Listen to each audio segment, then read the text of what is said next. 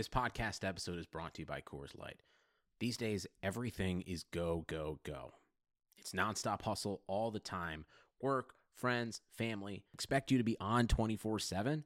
Well, sometimes you just need to reach for a Coors Light because it's made to chill. Coors Light is cold lagered, cold filtered, and cold packaged. It's as crisp and refreshing as the Colorado Rockies. It is literally made to chill. Coors Light is the one I choose when I need to unwind. So when you want to hit reset, reach for the beer that's made to chill. Get Coors Light in the new look delivered straight to your door with Drizzly or Instacart. Celebrate responsibly. Coors Brewing Company, Golden, Colorado. This should be played at high volume, preferably in a residential area.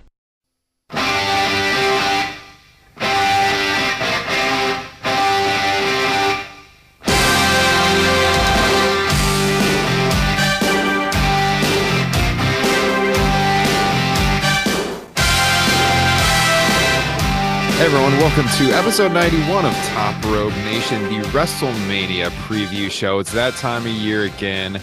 We're here with you for the best pro wrestling talk in the land. Top Rope Nation, I am Ryan Drosty of comicbook.com, joined here by Kyle Ross and Justin Joint. We're ready to get you primed for the biggest wrestling weekend of the year. WrestleMania 35, NXT TakeOver, ROH, New Japan, G1 Supercard. It's all happening this weekend in New York City. Kyle, you're pumped. What's going on out there in Cleveland? I am jacked right now. Imagine not liking pro wrestling on a week like this, man. I don't even want to imagine. What a boring life that would be. Justin, how's it going out there? Good, other than my mother-in-law keeps slamming a door, and I'm afraid she's going to wake my kid up. Oh, that's Kathy, bad. what are you doing up there, Kathy? Well, hopefully we don't hear any crying kids tonight because we are going to go through this thing match by match. We're going to give you full previews for every bout on the WrestleMania card. This looks to be probably, when it all is said and done, the longest WrestleMania of all time. Wish it was longer. As far as the number of matches go, it's in the running for, depending on if they announce two more matches, which are rumored, it could be the longest match card of all time. So we're going to break it all down. I do want to welcome those of you that are joining us here on patreon.com/Top Rope Nation. I told you guys all about that on the show last week. Video live streaming every show that we record live to Patreon for $1 a month. So if you like the show, appreciate the support, throw us a $1 a month. We're spending hours bringing you guys excellent pro wrestling content. If you want to join us live, there you go. $1 a month, you get the show before the general public. This thing will be going out on Thursday morning to everyone out there across the globe, which, by the way, I was looking at our stats today, guys. Got to give a special shout out to the UK, making up over 10% of our downloads lately. I don't know if that's because of our buddy Liam O'Rourke, but the word is spreading about Top Rope Nation over in the UK. So thanks for joining us. And you can find us on iTunes. Of course, hit subscribe, leave us a 5-star rating. It helps us out. Stitcher, Spotify, TuneIn Radio, wherever podcasts are found. And check out our website, topropenation.com. You can find all of our contact information there. You can find bios of myself, Kyle, and Justin, which, by the way, guys, I think we need to update those. There's a little bit written, but I think we could do a little bit better. But there's an about the host section there on topropenation.com. So check it out. And of course, the full archive. So guys, I mean, WrestleMania, even if you aren't jacked about the card, once you get to the week of the show, it's hard for the excitement to not overtake you. I mean, this is, if you're a wrestling fan, you live for this weekend, there's something for everyone. We talked about all the shows outside of WWE WrestleMania. We were in New Orleans last year. There's indie shows happening all over the place in New York City this week. Either you wishing you had traveled to the Big Apple this year, Kyle? You got any friends there? I've gone both ways. Like, yeah, obviously it would be cool to be there, but having been there the last 2 years, I was okay punting on it. And I was having a talk with my buddy Ryan, who was one of the guys I went with last year. And, you know, with the way these indie shows are spread out, like I don't know about you guys if you've taken any time, but like I actually spent like an hour the other day being like, all right, if I was going, which indie shows would I go to? And I noticed that like it would be like popping back and forth between like the Laboom nightclub, which is a little up, and like Jersey City. And I go to my buddy, I'm like, and he was said the same thing. He's like, man, I wish we were going. I was like, and I call my wife over, and I'm like, wife, I need you here to tell Ryan why he should be glad he's not going, at least with me, because I can't stress how stressed I would be, like taking public transportation, going back and forth between, and like getting stuck and being like, this show's starting in 30 minutes and getting mad. I mean, you guys saw me last year when like my phone wasn't working for the ticket, for God's sake. I wanted to knock somebody out. I mean, I'm not going to lie. One of the reasons, and also I think our most downloaded state in the union right now is New York. So shout out to New York. Love New York. Can't say enough nice things. I will say, I mean, I have been in New York before. Stuff is really spread out, and traveling could be a bit of a nightmare out there to go to all those shows. So that kind of scared me off from going this year a little bit. And honestly, I don't really want to sit outside for WrestleMania in early April. So I'm considering Tampa next year. New York. Yeah. I'm considering Tampa next year though. I mean, I think it's not like as much of a destination city as some of the places they could have had it, but it's warm weather in early April. So getting out of the Midwest where it's still pretty cold. It was legit hot in Orlando 2 years ago. Like I remember watching some of those indie shows, Kyle, and seeing you pop up on my screen. I think might have been a Progress show. First time I saw it was a Progress. No, it was like one of the first shows you got to. It was the Evolve show. It was during, it was Evolve. It was during Drew McIntyre, Matt Riddle. Wow, that's right. How far have they come in the last 2 years? Yeah, no kidding. Justin, do you wish you were in New York right now, or are you satisfied watching this year from your couch? I'm satisfied watching from my couch this year. As you pointed out, I don't really want to. I'm a wuss, and I don't want to sit outside in cold weather for 10 hours. What's the weather looking like there? Last I looked, it was cloudy with like a 20% chance of rain, but that was a couple days ago. I'm sure it's changed by now. I think low 50s at night was the temperature. They got the ring that warms up, so the talent will be fine. It's just a matter of what's going to happen for the crowd.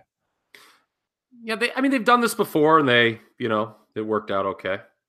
I don't like. There weren't any complaints about the weather back in 2013. Were there for 29? No, I think it was fairly warm. Like I remember hearing about the heated ring that they had that time, and I don't recall anything. I mean, obviously the nightmare scenario is they get a blizzard or something, which is possible this time of the year still in New York, although not very likely. Supposed to be 63 and clear on Sunday in East Rutherford, New Jersey. Is that 63 like high for the day, or is that at night what the temperature is going to be? You see the hourly? Good Lord, what is this here? Freaking Weather Channel? I don't know. I just got the 7-day thing, man. I'm sure it's the high for the day. Yeah. Okay. But when it starts, it'll be. I mean, I could get a little chilly by, main event time. Yeah, I mean, it definitely could be a lot worse. So it's not looking too bad for those of you that are traveling out to New York. Maybe you guys are listening to us on your flight out to New York City. We hope you guys have a great time. Maybe next year, some of our crew will be down in Tampa. You can buy us a beer. But until then, guys, if you saw us in a bar and you recognize us here from youtube.com/Top Rope Nation, would you buy Kyle Ross a beer? Would you buy Justin Joyne a beer? Ryan Drossi, would you buy me a beer? Well, if you would, $1 a month on patreon.com/Top Rope Nation. That is a hell of a deal. A $1 beer. There you go. The ultimate salesman. Incredible way to circle around to that plug, man. That was... That's why they have me doing this hosting gig, you guys. No, seriously, though, $1 a month. Show us you like the show. We'd love to have you join us for these live podcasts every week before it goes out to the general public. Before I edit it on GarageBand and add all the slick effects, you can see us in rare form. You can see us off air as we were just discussing how we're gonna break down this show. So with that said, I think we'll just start right from the top. Well, unless you guys I've got anything. I have a lot to say. Okay, before we get to the card, yeah, Kyle taking some notes. Oh, I was thinking about this show. It was last week. I think I actually texted you guys. It was the middle of last week. I started thinking about some of the narratives that have developed about this show, and a lot of it stemmed from me discussing with my buddy Chad, who was also at Mania with me the last 2 years. And, he really likes to peddle some of these Meltzer and Alvarez and Keller theories to me in the DMs. And it got me to thinking about kind of framing this WrestleMania as a whole. And I think there's some interesting things. One, I want to look at this narrative of the lack of long-term booking. Okay, that seems to be like something that you hear a lot, you read a lot online, right? Mm-hmm. Are we sure that's true? Because as we think about this and we look at these matches we're going to go through, okay, women's three-way. The plans for that were clearly set in motion back around Survivor Series, which was November. Rollins-Lesnar is about as traditional as a Mania build gets, with Rollins winning the Rumble and challenging the champion. Triple H Batista goes back to SmackDown 1000 in the fall. Angle Corbin, I know there's a lot of hand-wringing about it, but quite frankly, that goes back well into last year with the GM storyline. And, even something like Miz and Shane, that goes back to the best in the world in Saudi Arabia and has actually, compared to some of the other things, and I'll get into this in a moment, has actually been booked pretty cohesively for a mid-card program. And even Brian Kofi, which was thrown together, on a whim after Elimination Chamber, they got that set up pretty much as quick as possible, given the change. So this lack of long-term booking, is it true? Or is it, not to pick on anybody, but, it's pretty clear that Meltzer is not clued in at all on the plans?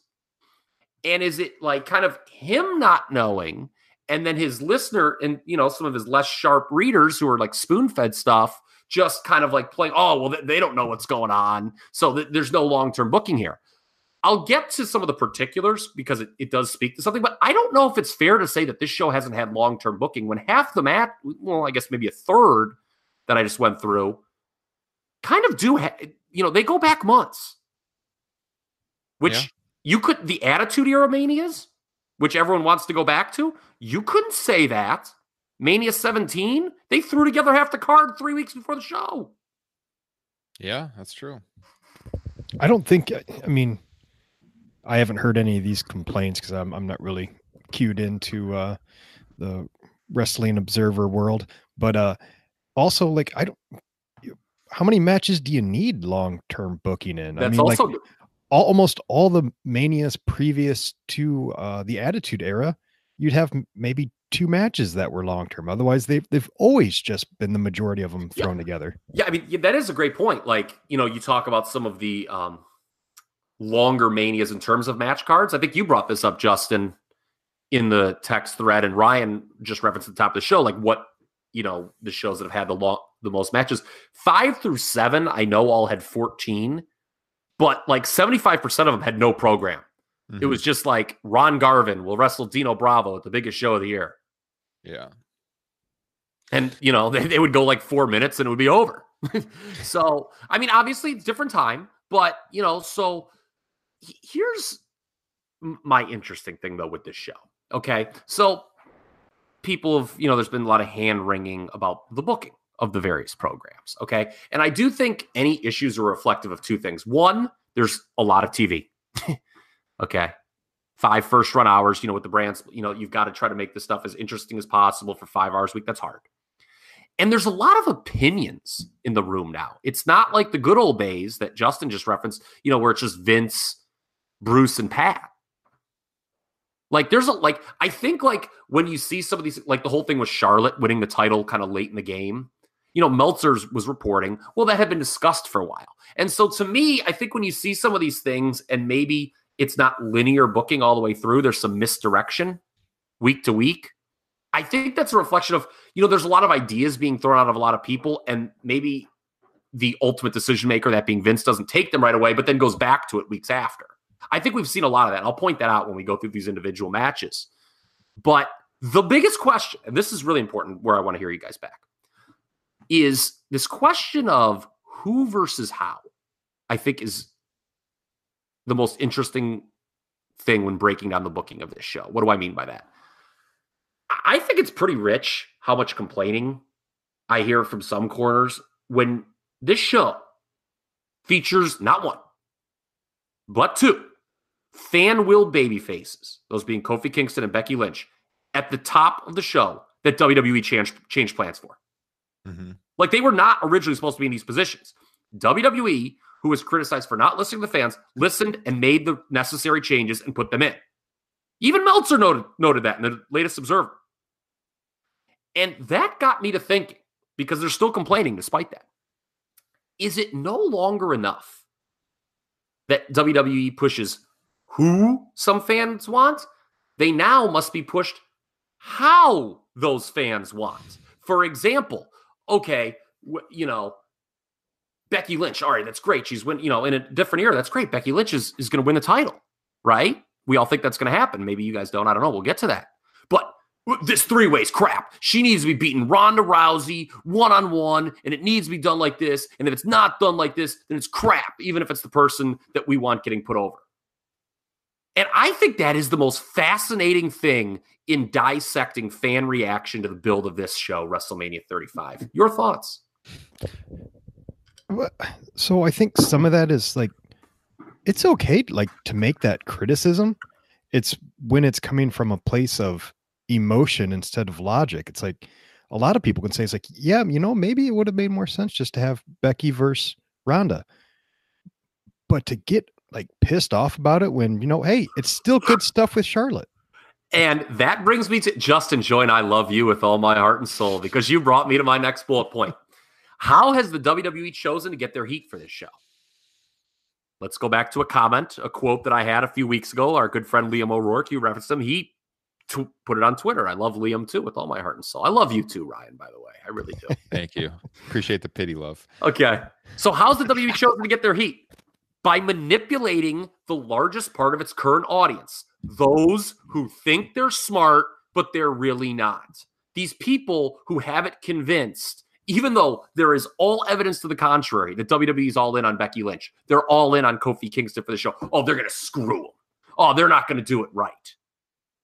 And they're choosing to play off people who think they know the inner workings of this business. And those people, kind of like Justin just mentioned, are the ones getting most worked up. I almost feel like Vince McMahon coming out and saying, Charlotte Flair is now in the main event, is the 2019 version of Nikolai Volkov singing the Russian national anthem. Where it gets the rubes all fired up for the silliest reasons. Mm-hmm. My God, I can practically see the smoke coming off of that microphone. Kyle Ross, you're on fire tonight. I love it. You hit on some stuff I wanted to talk about too, because that is, you mentioned fan-willed baby faces in these matches. And I do think that this show in particular is the ultimate pushback against the narrative that WWE never listens to their fans anymore. Because yes, Becky Lynch, Kofi got themselves involved in those main event matches, undoubtedly because of the fans. And there's been instances over the years too at WrestleMania where it's clear that last year, right?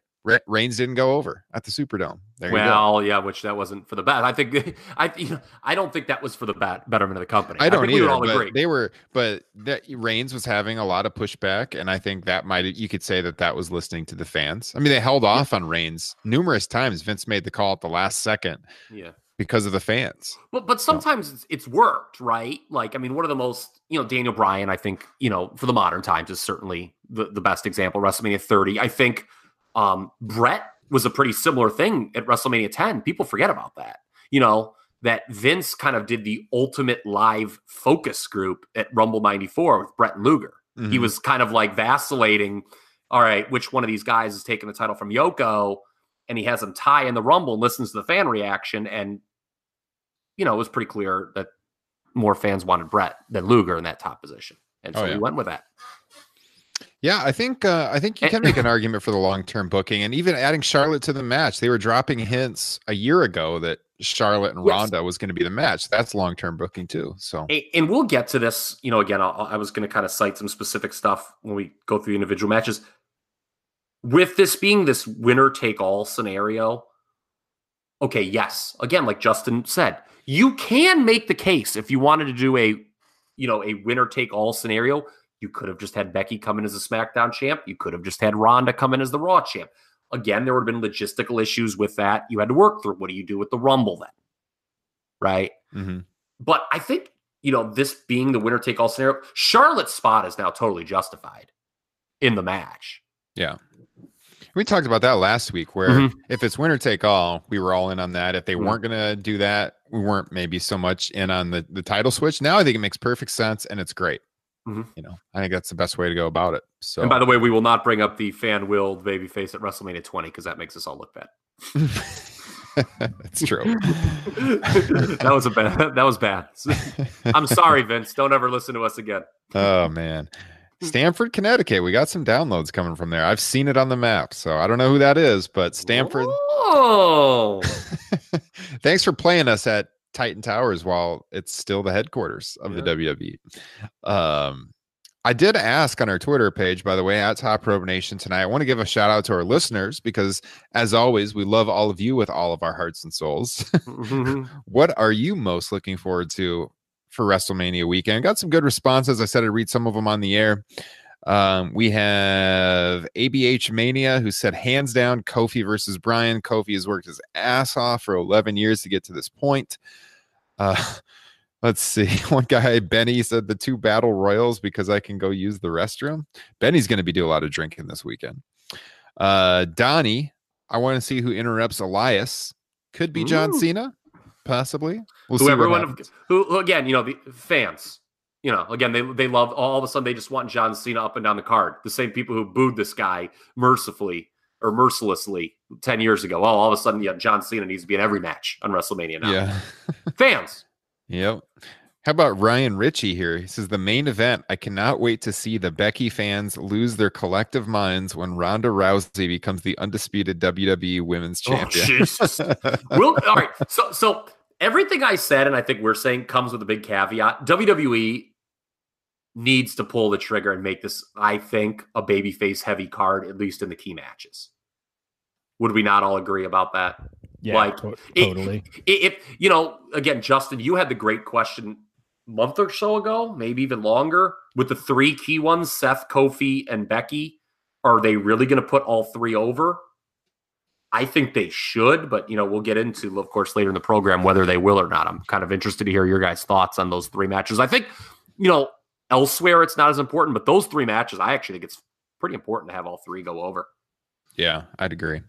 Our guy Joe chimed in here. Joe Dorian said, holy shit, I cannot wait for Brian Kingston. Chris Croninger says, my daughter and I have seen some great women's wrestling the past year, mostly at our local indie promotion. It seems like a great way to end the wrestling year, winner take all. So the main event again. Let's see what else. Daniel, Becky winning. Let's see. Terrence says, I love wrestling, so I'm hoping for a good show. He says it's the worst Mania build in 10 years, but if he had to pick one, I guess Styles versus Orton, if it gets the time it needs. Could be a good match. Could be a really good match. Loved the promo Tuesday night. Yeah, I did too. They've had 2 that are good. I mean, so that drug test reference, like I was kind of thinking in the back of my mind earlier, I'm like, that'd be funny if Styles referenced that. And then he did, and my jaw dropped. It was the only thing that would have made me just completely lose my shit is if Orton had made like some kind of flat earth reference. Like, AJ, when you were wrestling around the world for the indies, around the world or something like that. Now that would have been great. It would have been great if you would have pulled out Amy Weber's handbag too. Oh my God. Yes. Love it. Couple more of these from the fans. And actually we should address the Go Home TV too quick on what we thought of that this week. Amon over in the UK, he said Rollins Brock will deliver really well in the ring like Brock usually does with similar opponents. I like that take. I think that would probably be a pretty damn good match. And let's see any others to read off. Last draft standing. He says, I'll have to say Kofi and Bryan, considering it wasn't even supposed to happen and the story behind it all along with Kofi paying so many dues to WWE. I want to see if Kofi actually wins and what a Kofi championship reign will be like. All right. There you have it. There's the listeners of Top Rope Nation. Oh, I got to throw out Derek Chappelle. Missed this one. Dream Riddle, NXT TakeOver. That's the most Derek answer of all time. Love you, Derek. So I do too. And one more. Arnez, who's one of Derek's buddies. I think we met him at the Progress show last year down in New Orleans. Says Walter Dunn, winner take all triple threat, and Brian Kofi. So all solid choices there. Real quick, guys, before we get to the card, what did you think of the Go Home TV this week between Raw and SmackDown? We mentioned the AJ Orton segment. Kyle, what do you think of the rest on either show? We don't have to break down the whole thing, but just some highlights that stood out. Yeah, I think for all the key matches, the stuff was really good. Obviously, that crazy women's segment was something you'll remember, which, I mean, how many segments 3, 4, 5 weeks later do we remember on Raw or SmackDown? Not that many. I think we'll remember that one for a long time. I know somebody who didn't like it. Uh-oh. That's this guy. Oh, no. It's not even that I didn't hate it. I just, I'm watching it and it's just like, wow, there's a lot of kicking going on. I think like they were handcuffed.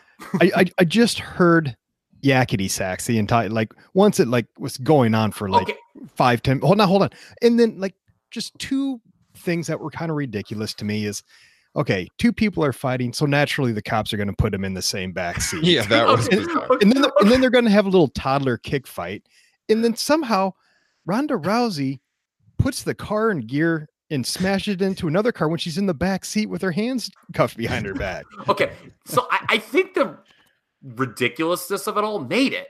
I agree. I think pro wrestling, man. It's crazy. It's hilarious. It's entertaining. Justin, you are right in thinking there were a few times that it's funny you mentioned yakety sax, because I did when I watched it back one time, I was like, okay, I could see how somebody would play yakety sax. But I actually thought, and it was I thought the most preposterous moment of the whole segment when they loaded them in both Becky and Ronda in the back of the car, and then they looked at each other with that ridiculous look, and they're like, it's go time. I thought that was incredible. So yeah, I just watched it for what it was. It was campy, it was goofy, but it was great. Is Charlotte Flair, by the way, the greatest striker this industry has seen since Kenta Kobashi? I mean, she hit that knee she hit on Ronda. That was legitimately awesome. But she had some great shots, man. I mean, Charlotte Flair, I mean, she's got it back. But Batista's promo, I think, was tremendous too. Oh yeah, I love that too. Just the kicking to the video and kiss my ass, Hunter. I mean, that's good. AJ and Orton we hit on. The Daniel Bryan, Kofi Kingston promo that ended SmackDown. I was in tears at how great this was. Both guys, I mean, just hit it out of the park with the promo and the emotion. And I mean, is Kofi the most over babyface going into this show? Yes, 100%. Yes. Yeah, I think he might be. And then, and I don't think Daniel Bryan's ever been better than what he's doing right now. You can make that argument, I think. Yeah. The irony of him arguing against his former self, character-wise, is incredible stuff. How he's looking across the table. And he's like, "You're me 4 years ago or 5 years ago." And I love how Kofi was like, "No, man, no, I'm not. You won your title, 2 years in, man. I've been waiting." I thought that was great. Great back and forth. It very much felt like, instead of, hey, you do your line, I do my line, some WWE promos have that feel, it felt very authentic the whole way through. And if I had told you at this time last year, Daniel Bryan on the Go Home SmackDown for next year's Mania would be getting asshole chants, I mean, who would have believed that? And it's not Pavlov's dogs either. I mean, the crowd legitimately was into not liking Daniel Bryan, which means he's doing his job. Yeah. Justin, let me ask you, how much would you mark out if at WrestleMania, Kofi Kingston came out to his old Jamaican theme song? Ooh, no, I would be very disappointed. Really? I would love it. I thought that was a great theme song back in the day, but no, there's no chance it's going to happen. We need to give Justin a little bit of credit. I remember months ago, he floated the idea of, I want to see Kofi Kingston get that title run. And I was like, really? I mean, it seems nice, but I don't really think it's in the cards. And my God, he's gotten this opportunity and he has hit the ball right out of the fucking park, man. Yeah, I couldn't have seen it either. You go back 3 or 4 months and I never could have anticipated, and he's definitely done an awesome job. We talk about WrestleMania. Okay. Part of the reason I love this week is you think about the history of WrestleMania, right? And how many times when you look through the history of this show, this company, is some of the best stuff. It just sort of, it wasn't planned out. It just happens, Steve Austin That whole thing with Bret Hart doesn't happen if Shawn Michaels doesn't lose a smile.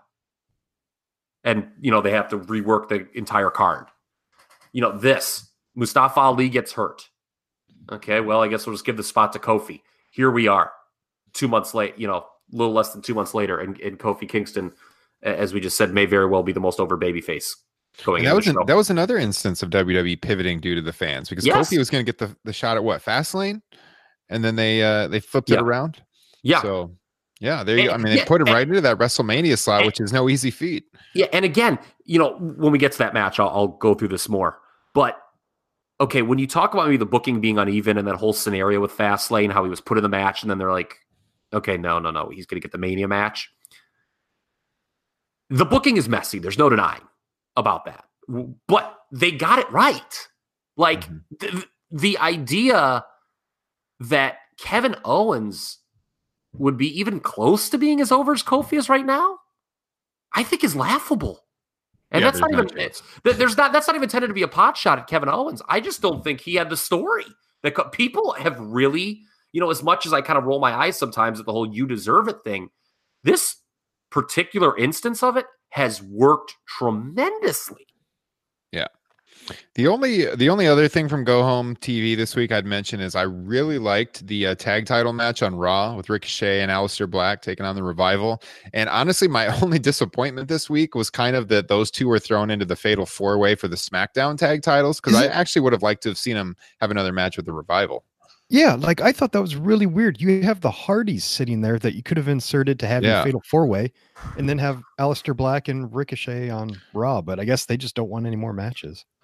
Well, hey, and that's true. Well, because it's a complaint. So I mean, that people all the matches, but I think it makes sense, because do we want Aleister Black and Ricochet to be tag team champions in WWE? I think Gargano and Ciampa, when they come up to the main roster, they actually need to be a tag team at first. But Aleister Black and Ricochet, can't those guys stand on their own as characters? Like, to me, like when they do this shakeup, like, I think they should be kind of sent to opposite brands. They definitely can stand on their own, but I don't think it would hurt them at all. Have a short tag run. It wouldn't. But the thing is, I think maybe they don't want to beat the Revival. They don't like. I think it's like we talked about Fastlane with Black and Ricochet, because they were in it was a multi-person tag match, a match show for the Raw belts, right? Like Black and Ricochet, they can be on the card competing for a title, but they don't have, because you don't want to beat them either, right? Like, obviously, with Black and Ricochet, if they worked Revival in a straight-up tag, logically, there's two options. One, you put the titles on them. Two, you beat them for the first time. You don't want to beat them right now. And I don't know if you want to put the titles on them either. So the whole being in a 4-way, they're not involved in the fall. They're on the card. And that's that. Yeah. Well, it's a rumored match at this point, although it looks like it's going to be announced. It's probably been announced by the time you're listening to this, but you're probably going to get Ryder and Hawkins taking on the Revival for the Raw tag titles. Okay. Is Kurt Hawkins snapping that losing streak a good storyline? That's an honest question. Maybe, I don't know if it's really a storyline. It might just be a nice little pop for WrestleMania, and that'd be probably the time to do it. Okay, no, I don't mean for WrestleMania. I mean in general. Like, isn't it like something that, like, if they chose to build it up, like, I'm not saying as it currently is constituted right now, but I'm saying if you rolled with it and really drew sympathy for the guy, is that not a good storyline? Yeah. Yeah, and he's actually got like a good kind of cult following right now due to his podcast with Ryder. Mm-hmm. So I think it's working. So they're going to get the hometown, the home metro area pop too at this show. So now, that being said, I don't think because would this be a pre-show match? Do we think? Yeah, probably. I think they announced that the two battle royals are on the and the cruiserweight match. So maybe it isn't, but still, I don't know if now is the right time to do it. Actually break that streak, but eventually I always thought like they would do it like in the fall against Corbin. I thought they had kind of like on 1 week sort of teased that, but it went nowhere. Pulling this angle out of mothballs from years past. Remember like when Barry Horowitz won?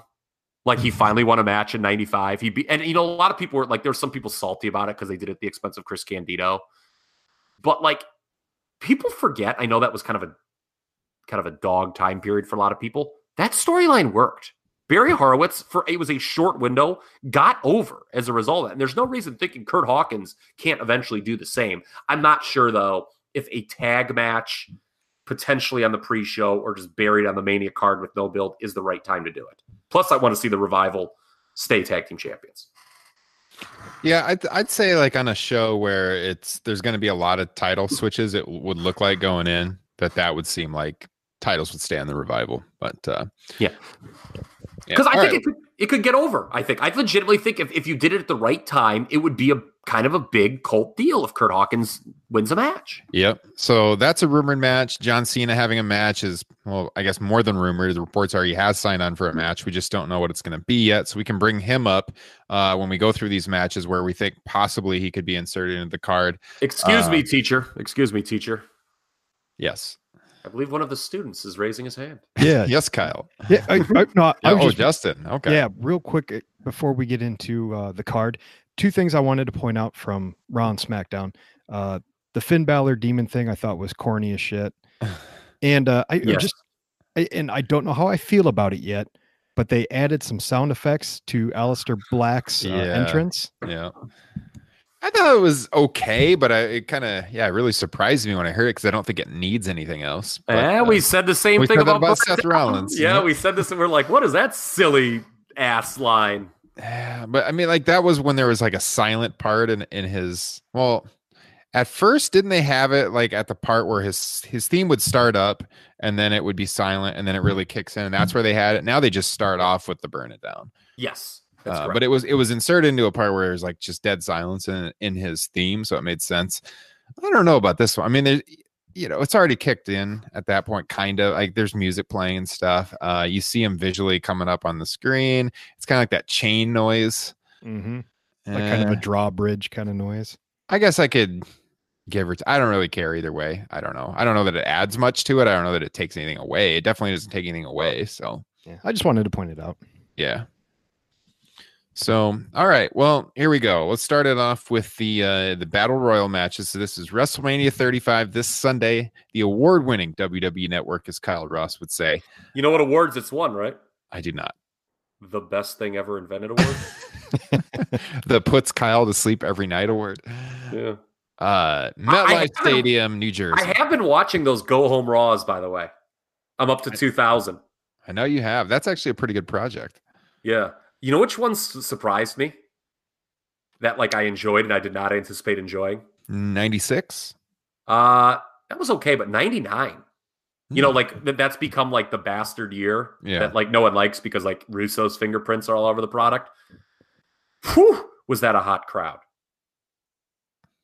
Yeah, I mean, TV was good back then. It's just the Mania gets panned because everything else was very good that year as far as television goes, at least during that period. During that period, at least early 99, and it didn't live up to expectations. Well, the Mania, actually, I mean, this is getting way off on a tangent, but that Mania, outside of having the correct main event in Austin Rock, which obviously drew a lot of eyes, the rest of the show just kind of felt like Raw, to be honest with you. Yeah. I mean, it was a really predictable Mania. Austin Rock was the right move. It was super predictable at the time, though. Everyone knew it was going to happen. So, but that's not always a bad thing, I guess. Nope. All right. Try this one more time. Here we go. We're going to start off with the actual matches now. So this Sunday, April 7th at MetLife Stadium in New Jersey, we've got the Women's Battle Royal. Start off with that one. It's on the kickoff show. Announced so far: Asuka, Carmella, Naomi, Dana Brooke, Mickie James, Ruby Riott, and the entire Riott Squad. Lana, Mandy Rose, Sonya Deville, Zelina Vega, and Nikki Cross.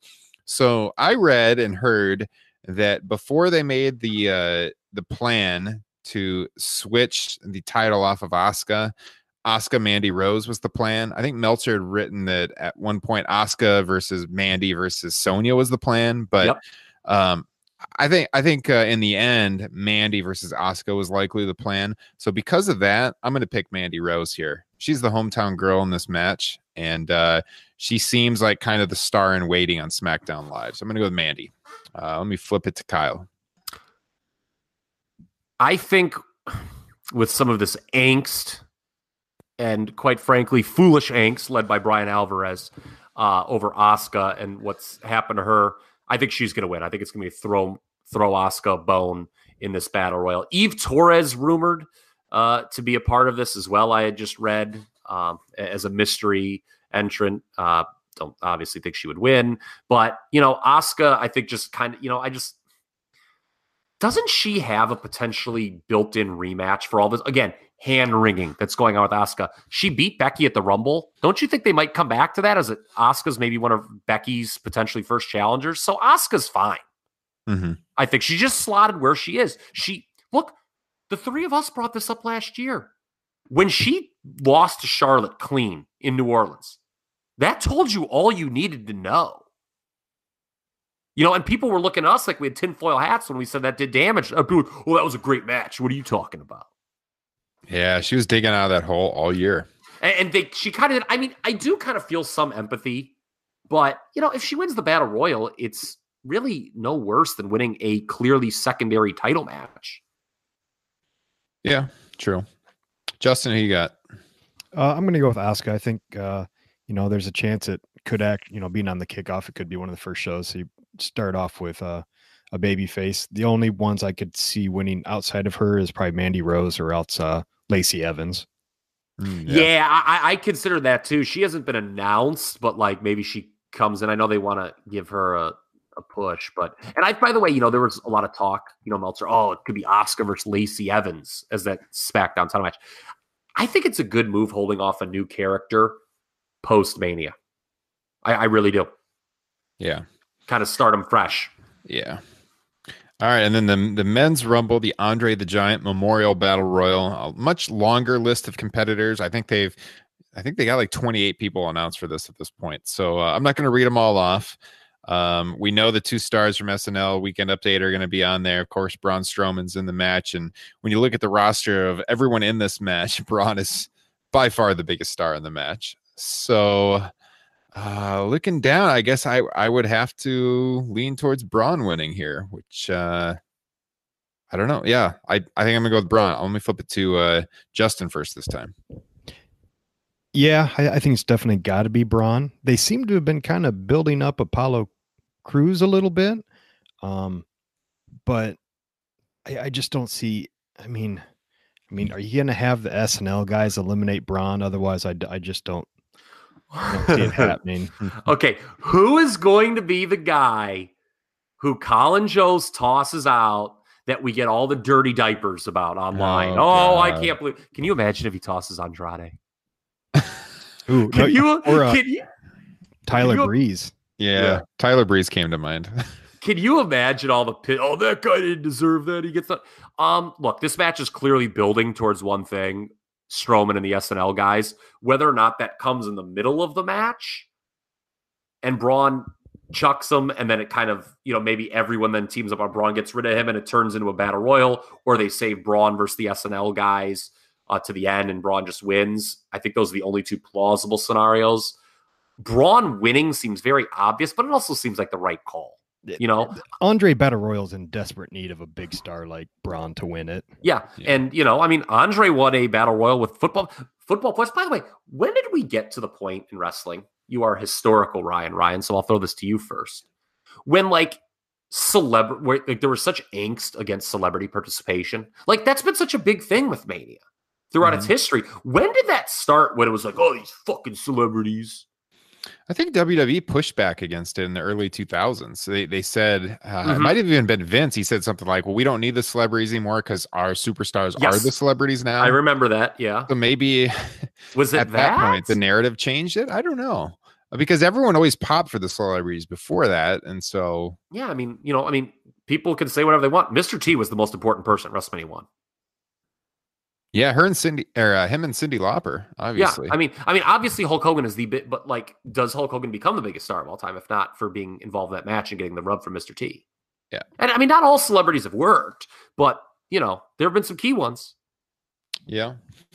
I'd say maybe in the early 2000s there's some pushback. I don't know, but yeah. Even Tyson, I guess maybe was the first. Remember, the fans booed him pretty hard, but I think they kind of played into that too. And Mike Tyson, he's kind of a heel figure at that point, coming off the Holyfield fights. Yeah, yeah, and he's some other things too, allegedly, but yeah. I just think about it with this, it's kind of embarrassing sometimes how wrestling fans react to celebrities, because I just think about so this is early in the show. My wife will probably be watching at this point. before checking out. And she'll be like intrigued by this because she watches SNL. Yeah, I think it's the quality of the celebrities though too, because like the crowd popped for Gronk when he was at Mania. That's true. Yeah, but here you got like the two SNL guys, and people are like, what is this? It's very dependent on the types of figures. They have. And I'm not saying these guys like should be in any feature position, but I think this is fine. Yeah, for a battle royal. Yeah. So then we go ahead. No Bill Fralick at WrestleMania 2 though. Now that was a guy who knew what he was doing. The fridge. Oh, yeah. All right. Buddy Murphy defending against Tony Nese, the cruiserweight title. I have not watched 205 Live, and I don't know how long. Which of you has watched 205 Live recently? Either of you? Justin's shaking his head no. Nope. We all know Buddy Murphy's had this title forever. Is Tony Nese actually the one to take it from him? It's been a couple weeks for me. I'm worried about the future of 205 Live. Well, there's reports out that that could be moving to FS1 as part of the Fox deal. That came out the other day that they're already taping 3 hours of TV, and with Fox losing UFC, they might want even more, WWE content out there. So there's been rumors that they would have on Fox broadcast SmackDown for 2 hours, flip over to FS1, and I guess that would be the 205 Live show. I can't imagine them splitting a third hour of SmackDown to a different network, so I would assume it'd be 205 Live. Or something else that they come up with. I don't know. I don't know what that would be, but Tony, look, I feel we say this a lot when we break down these cruiserweight matches at the pay-per-views. Buddy Murphy's great in the championship role, and such contender is just not the guy to beat him, and Tony Nese follows that pattern. God bless Tony Nese. He's trying. I think he's pretty solid, but he's not the guy to beat Buddy Murphy. Yeah, I would agree. All right, Justin? Yeah, Buddy Murphy. Okay. So let's go into the SmackDown tag title match. We talked about this a few minutes ago. Usos recently re-signing to WWE, according to PW Insider. So any hopes those of you had for them jumping to AEW, out the window. They're still with WWE, defending their tag titles against Aleister Black and Ricochet, The Bar, and Nakamura and Rusev. I think on this one, I got to go with the Usos retaining. What do you think, Justin? I don't want to fucking agree on everything, but that's kind of where my head was at. I think The Bar has the worst chance. Maybe if they want to actually make something out of this Rusev Nakamura team, you put the belts on them and go with it. But I think you reward the Usos for signing pen to paper. Mr. Ross? Yeah, let's make it 3 for 3 with the Usos. They made a big deal last year about how they had never been on the main card. Remember that for Mania? Mm-hmm. And then it was kind of like a nothing match and they didn't win. I think this is the Usos getting a big win on the main card. I just... Black and Ricochet, I think, have the strongest argument because they're new and they've been presented well. But again, I just don't think... I think they're strong enough moving forward to stand on their own as singles. I think they've been presented as a tag team so far just due to some synergy with NXT, which isn't a terrible idea. And for Justin's idea, Usos and the Hardys, I'm totally with them that I love the story there, especially they could tell who's the greatest tag team of all time. They could tell that story, right? Mm-hmm. I think that's fair. That's something that I think if you let it breathe outside of WrestleMania, because again, I feel we've said this 3 or 4 times already on the show. Some of these lower card matches just don't have room to breathe on this card. And, Usos Hardys, I think could be a big deal, and you just wouldn't want it to get lost in the shuffle. And there is the question, too, with the Hardys, how much do they have left to give in the tank? I know we're going to be talking about that with Kurt Angle, but, maybe the Hardys, I don't know. I mean, should we temper our expectations for them moving forward? Well, I like this story. I wouldn't mind seeing that. Oh, I love the story. I love the story. I'm just saying, and if there are people who think they could, the two teams could have this blow away ladder match and it's the early aughts all over again, I'm not sure if that's fair. Yeah, not happening probably. I know Justin was disappointed we're not getting a ladder match on this card, unfortunately. Well, Money in the Bank got moved up, right? It's happening earlier. I think it's happening in May or something, right? Am I right about that? Money in the Bank 20. I'm not sure on that actually. Money in the Bank 2019 in Hartford, home of WrestleMania 11. Oh yeah. WrestleMania 11, one of the great WrestleMania logos, one of the worst WrestleMania shows, I got to say. Yeah, I think other than 9, it's the worst. Yes, it will be happening in Hartford on May 19th. Okay. All right. So let's move this along to, well, I guess next on my list here is the IC title match. So this is right up Mr. Joint's alley. We've got the Demon returning against Bobby Lashley for the IC title. Justin, who you got here? I think it needs to be Finn in a squash. Yeah. Got the Demon. He can't lose. Finally bringing out the Demon, right, Kyle? Yeah. No, I don't think, maybe there will be a time when the Demon loses, but it sure isn't now on this card again. With maybe time to some being an issue. I think doing the Demon here, pivoting off what Justin said, gives this a reason to be short. I think this is a match, maybe, I guess, because it's Lashley, would not benefit from length. This match there's only one reason for it, and that's the Demon entrance. Yes. And that's fine, to be honest with you. If you're Finn Balor, fine. 100%, 100%. Yeah, they don't all have to be blow away matches. Sometimes it's just about getting over and looking good. And I think this is, if Finn wins pretty definitively here as the Demon, I think that's as good as anything for him.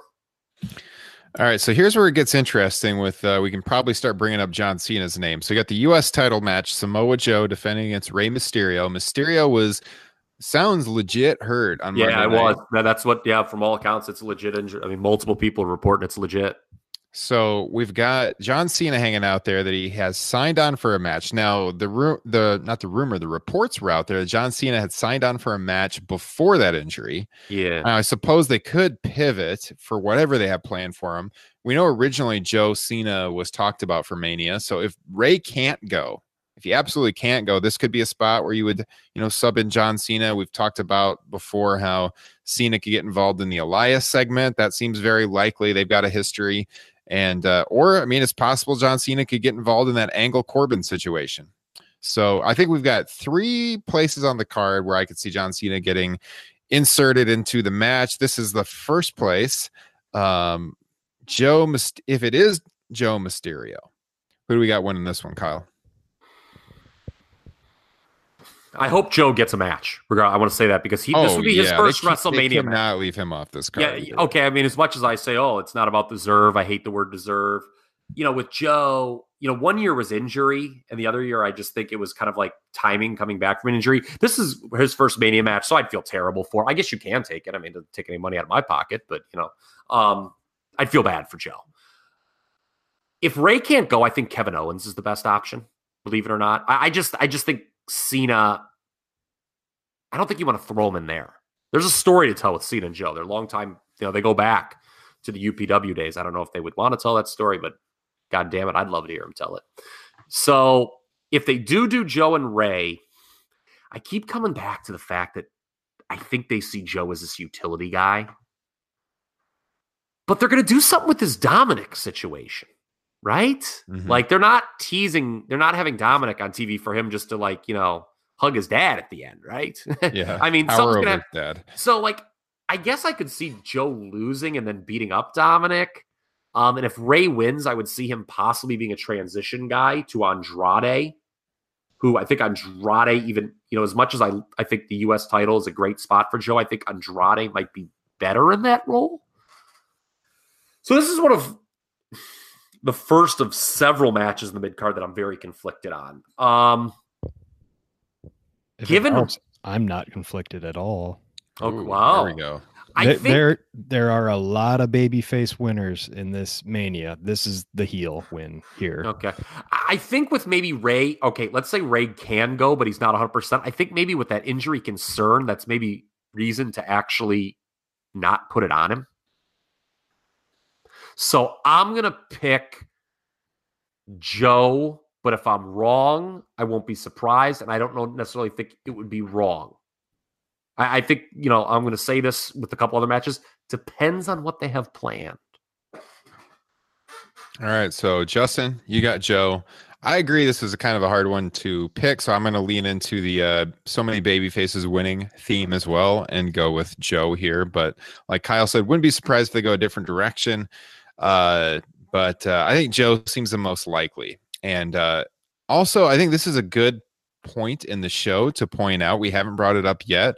Our friends at Wrestle Rumble are returning with the WrestleMania contest, guys. So official partner of the show. If you like listening to these preview shows and us speculating on who's going to win, and you like picking the matches ahead of time yourself, check out WrestleRumble.com. $10 for an entry. You can make all the picks. If we just kind of wrapping up March Madness here coming this weekend too. If you like making the brackets, this is the wrestling version. You pick the matches. They have prop bets too, as far as like how long the matches are going to go, what the finishes are going to be. You can win real cash off of this, upwards of hundreds of dollars. Check them out at WrestleRumble.com. It's a lot of fun. I mean, you're already going to have fun watching WrestleMania. You want to make it even more entertaining. You got money on the line. Do it. WrestleRumble.com. Also this week, we will be giving away a free entry into the contest. So check us out on Twitter at Top Rope Nation, where I will reveal all the details on how you can win a free entry into Wrestle Rumble's WrestleMania 35 contest. All right, another title match. Here we go. The women's tag title match. We've got Bayley and Sasha Banks defending in another fatal four-way tag team match against Natalya and WWE Hall of Famer Beth Phoenix, Nia Jackson, Tamina Snuka, and the Iconics. Not WWE Hall of Famer Tamina Snuka, by the way. No. Kyle's favorite member of the WWE women's roster, Tamina Snuka. All right. I just keep coming back to that tweet from a few months ago that pushing Tamina is the worst thing Vince McMahon has ever done with a Snuka, and by God, that covers a lot of ground. That's bad. That's real bad. I mean, I don't support those kind of tweets. That's terrible. We'll get no retweets on Top Rope Nation's Twitter account about that. God, that was funny. Man, so this one is a little hard because I could see them doing a switch here. But when I look at those teams, Bayley and Banks are the best duo to have the titles right now. So I guess I would prefer to keep the titles on them. And I mean, we've always talked about the breakup eventually of these two. They were hinting at it a year ago, and they never really went through with it. You know what, though? Credit to them, because they're so much better in this role than they would have been, I think, feuding. I think it's debatable. I mean, I think if they did feud, now they have the women's tag titles to give them a spot on the card. But for months and months, both of them are languishing on the card, and it could have spiced it up a little bit. But for right now, yeah, they're good. They're a good tag team. I think eventually you split them up and you have the slow build towards that. So until that happens, I'm gonna pick them retaining. I think here, Kyle. Yeah, I think it's what we said at Fastlane. I don't think you know, with your inaugural champions, I don't think you want to beat them quickly. I think you want to establish prestige with the titles. And something you said with when you kind of look around at the challengers, not seeing it, Tamina and Nia, that's not a good choice. Beth and Natty, that's not going to work a full-time schedule, so it's not going to be her winning. And, you know, I figured something out with the Iconics on Tuesday, pardon me. Remember, you know, I said this months ago, I couldn't figure out if they're really good or really bad. The Iconics. Yeah. It was bugging me. I was like, how? Like, I don't think there's been many or any acts that I've ever kind of struggled like that to like evaluate when I'm watching. Like, is this like really awesome or really bad? The light bulb went off Tuesday. You know what the issue with them is? The promos are awkward and nobody reacts. Yes, but let's take it a step further. They don't play well in front of a live crowd. It's not that they're bad promos or a bad shtick. It's a bad shtick to do in front of the live crowd, out, you know, from behind the curtain, because you're right. There are a lot of crickets with their jokes, and that just like whether it's what they're going for or whether that means, you know, anything, it just kind of feels bad. And that's been like the big difference between NXT and WWE. And it's something that not enough people make a big deal about when these acts jump from NXT. WWE is going pre-tape to live. Mm-hmm. That some of these acts struggle with. It's yes, the booking sometimes is kind of wonky, but you know, when you're going from exclusively pre-tape or 99% pre-tape to 99% live, that's a big difference. And I think that's the issue with the Iconics is their shtick and promos don't work in front of the live audience. So you think if they did the same thing backstage, it'd come off better? Yes. Yeah, I agree. And Sasha and Bayley retain. All right. I actually, this one I feel pretty strongly on. Justin. I thoroughly enjoyed the Iconics on Tuesday, and Boston Hug Connection are winning. So you were making noise, is what you're saying. Yes, from my couch. I'm Yes. like screaming along. So so I'm not saying it was bad. I'm saying that it comes off worse because no one in the live crowd reacts. Yeah. Yeah. I agree with that. That's fine. I still enjoyed it. I'm not saying you shouldn't. Stop trying to tell me how to watch my wrestling. All right. AJ Orton. This is another one. This is kind of hard to predict. Mhm. It should be a good match. This is a sleeper match to be one of the top matches on the card, I think, depending on how long it goes. That's one of our listeners sent in, and I agree with that take. Man, I don't know. I'm going to go throw it to you guys. I'm not quite sure who I'm taking in this one. Justin, let me go to you first. So this initially was like one of those like, okay, we have a lot of baby faces that are going to be going over in title matches. So this has got to be Orton's. But then they did the finish on Tuesday. Because like that's what I was certain the finish was going to be, was the AJ Styles phenomenal forearm into the RKO. Mm-hmm. So now, I mean, now that alone made me think, well, shit, they're going to do Styles now because they gave away the finish. So guess I'm going to go AJ. That is that's an interesting take, and I hadn't thought of that, and I agree with that. Yeah, Kyle. Great take. It's an absolutely great take. Because I think the psychology of this match could be really good again if they're given time. Because I think they're going to work what I would do if I was agenting this match is I'd work the whole thing around the RKO. Where, because like they made such a big deal, like Orton, well, who cares if you got all these cool moves? I got one and it always wins.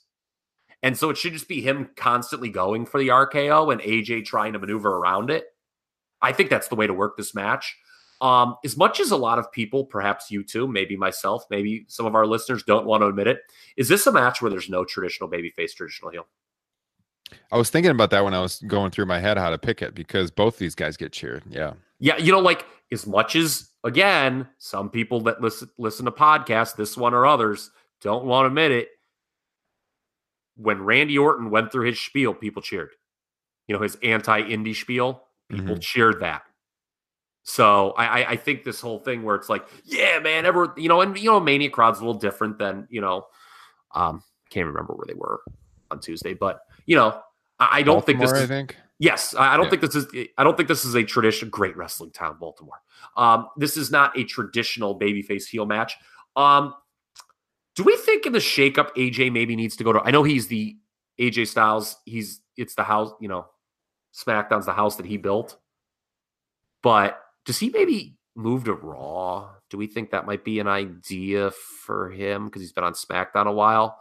And I think with this match, it's kind of about what the future plan. This is a very hard match to call because it's about what they do with them in the future. If it's a one-off, I think AJ does win. If it's not a one-off, I think Orton wins. Interesting. Yeah, I don't see them carrying this on because I agree AJ, I think, needs to move. And then if you got Seth winning the Universal title, you can do the Rollins Styles feud eventually, which would be awesome. So it's a fresh match, yeah. Yeah. I need fresh opponents. I think I'll go with AJ. I don't see this as a long-term program. I'm gonna go with AJ. And they had a good match a couple years ago on SmackDown. Mm-hmm. Maybe I'll check that out if I have some time, where they actually, I think they did the phenomenal forum, but he pump faked on it and got Orton to go down, botch the RKO kind of, where he makes sense here then, since that just happened. Yeah. Yeah.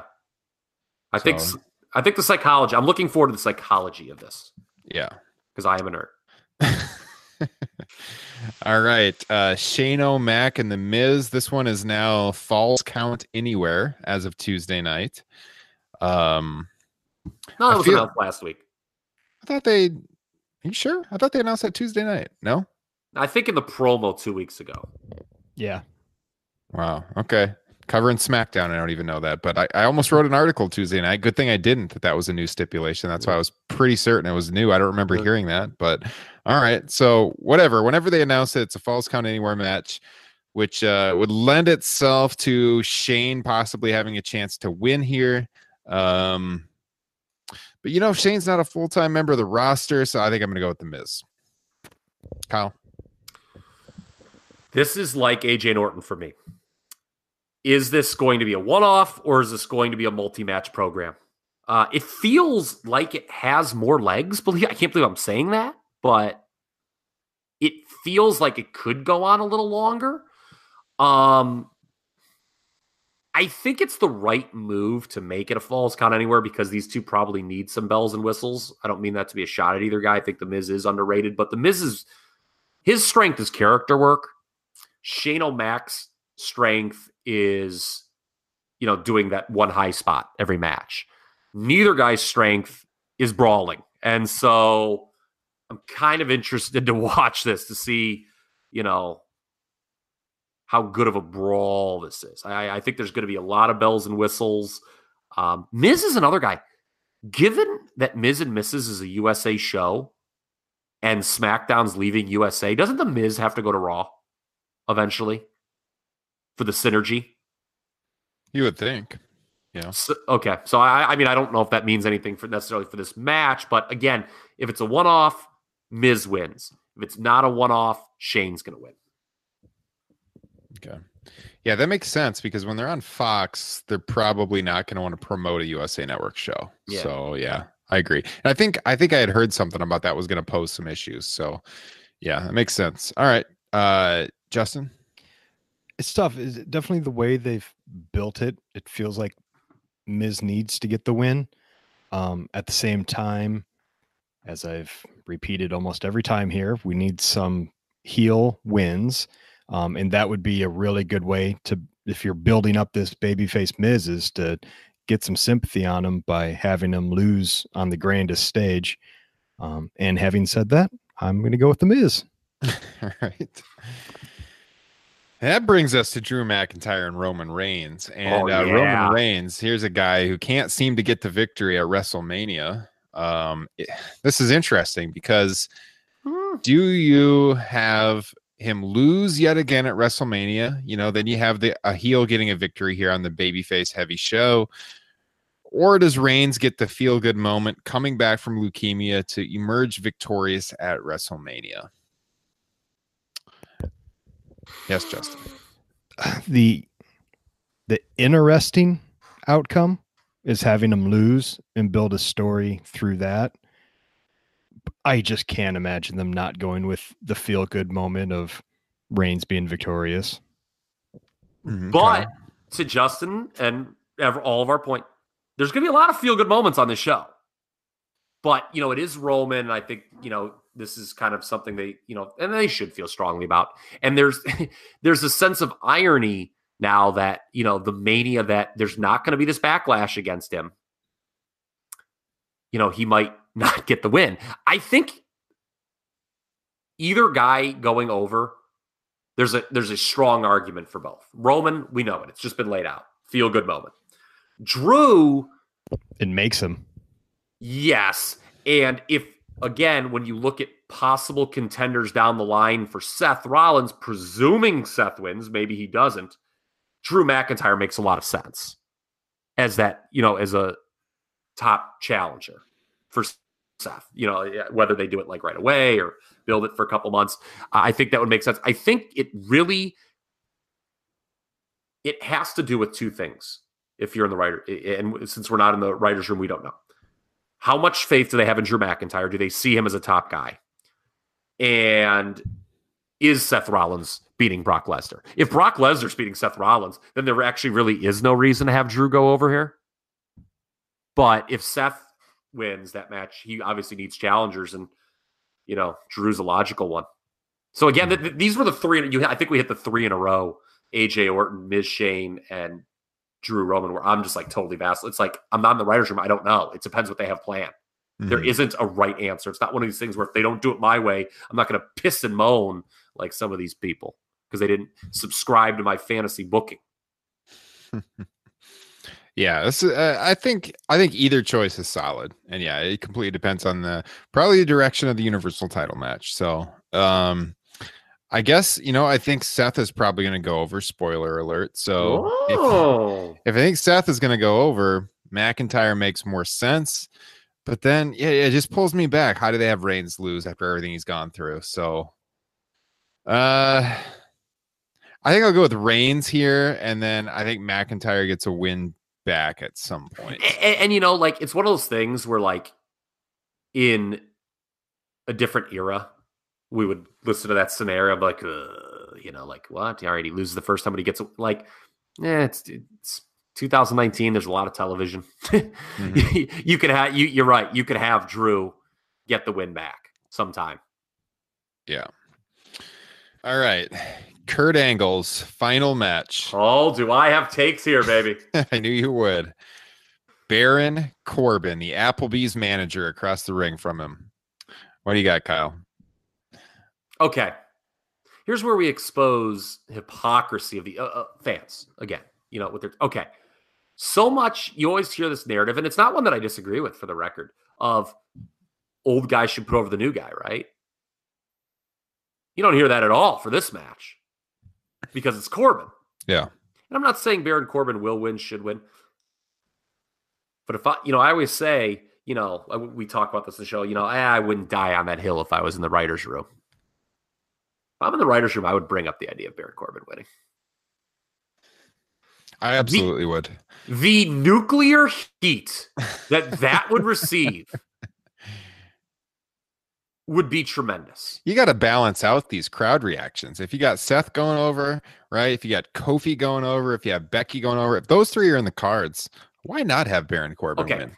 Here's the problem with Baron Corbin. I think I was trying to think this morning when preparing for the show, and I'm pretty sure whenever it was 8-9 months ago, we all agreed on this top point. We all said with Corbin, we liked this Constable gimmick. When they started doing it, we're like, oh, this is kind of amusing. It's a good spot for him.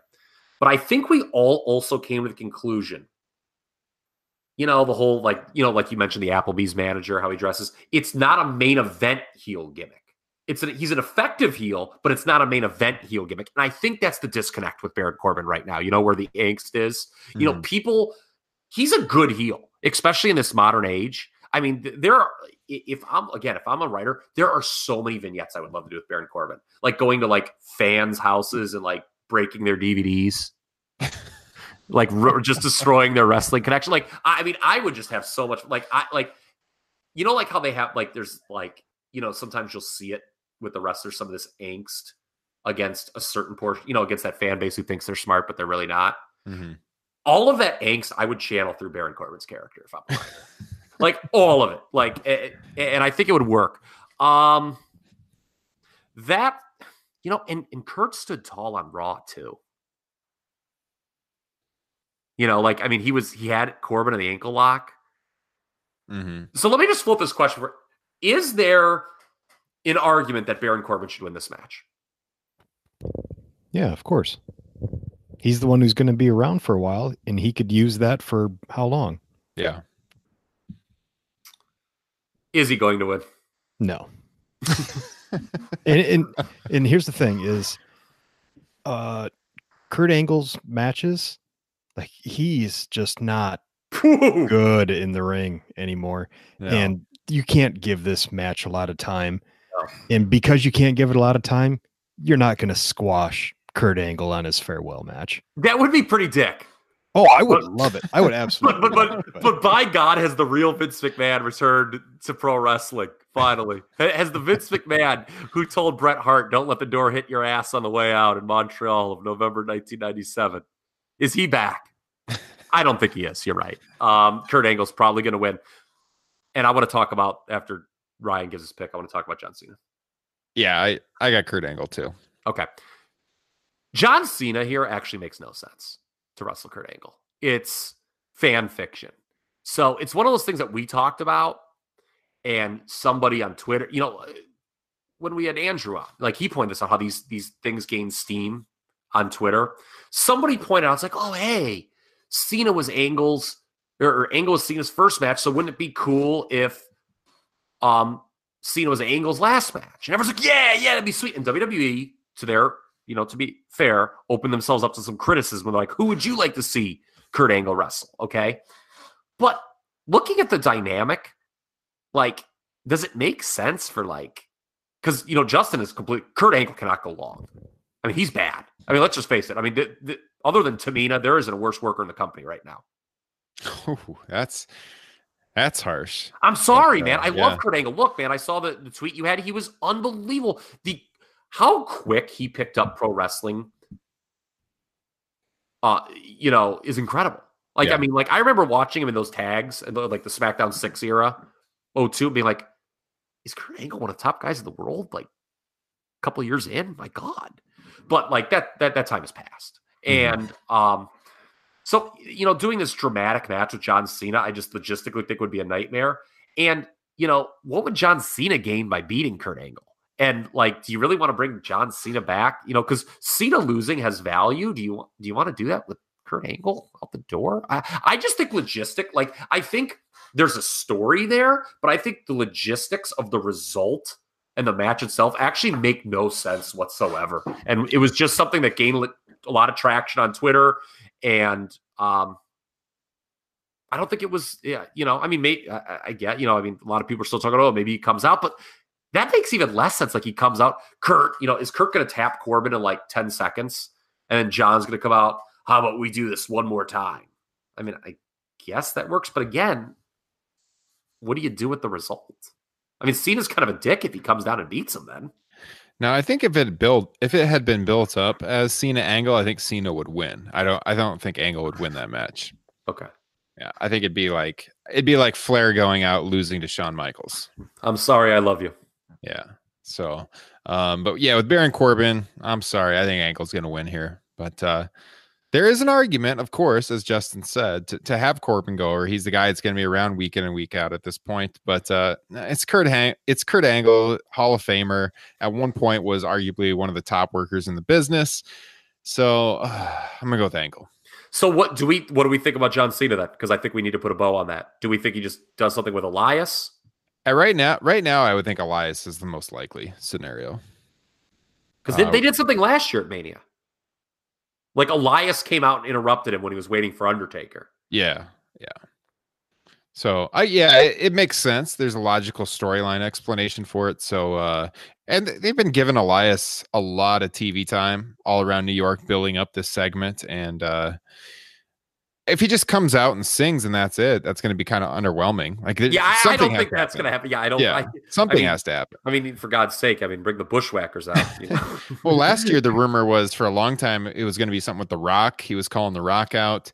He couldn't get that to work with his schedule. So I think Cena this year, it makes sense. So I'm going to go with Cena and Elias, and probably then just a really brief match. So Justin, where are you leaning for Cena? I don't know. Sure, Elias sounds good. My God, Kyle. The Tottenham Hotspurs on the pitch on Wednesday night based on that answer. I mean, yeah. I know it was a seriously. Yes, love it. They opened their new stadium today, and I have it on DVR. Oh my God, you are watching it right now, aren't you? Turn that webcam. Turn that webcam right now to that television. I want to see it.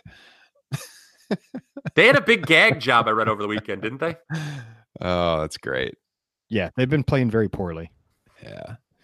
We're about to get our first win, though. Did you check spoilers? Yeah, of course. All right. Triple H Batista, the aforementioned fantastic brief promo by Batista on Monday night. I love that. He got a great reception in his hometown of DC. This is no holds barred. If Triple H loses, he must retire. I always hate that stipulation, guys. Yeah. Triple H is winning. I mean, yeah. that just killed. I don't know. Whatever. At that point, Triple H is winning. Which seemed pretty obvious anyway. Again, isn't there? I know. Again, this is logistic. I think Batista has just signed. Unless if there's some secret stuff going on that hasn't been reported, he's only signed through the show, so it would make no sense to have him win.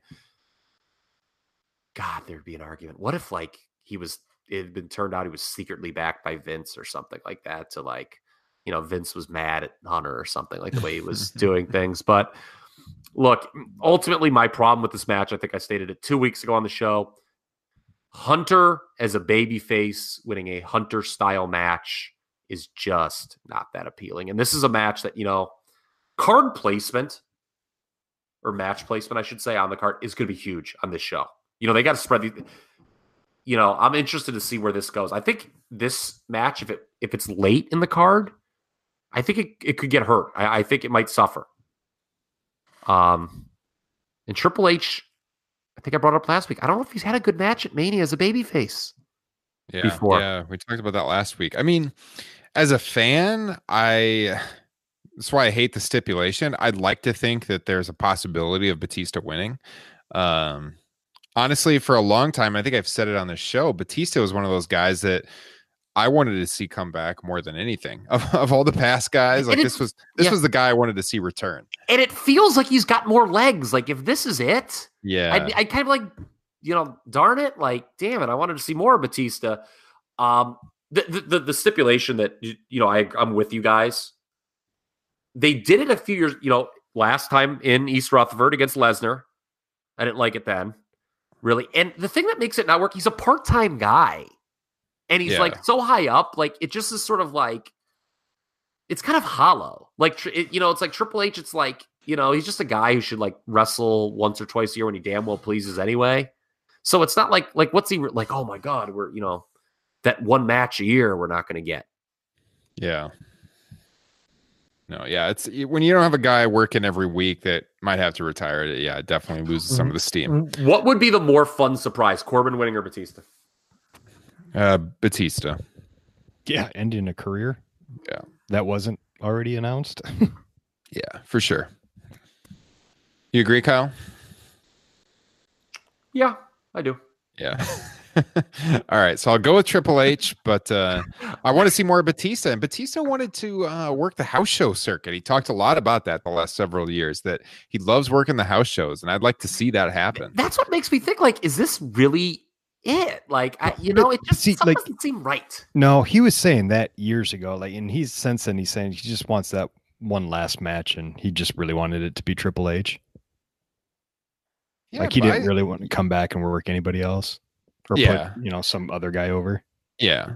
But he loves working house shows. He said it over and over again that's where he has the most fun. So yeah, he wants the Triple H match, but I'd like to see him wrestle some more. So I don't know. I hope they can work it out, but we'll see.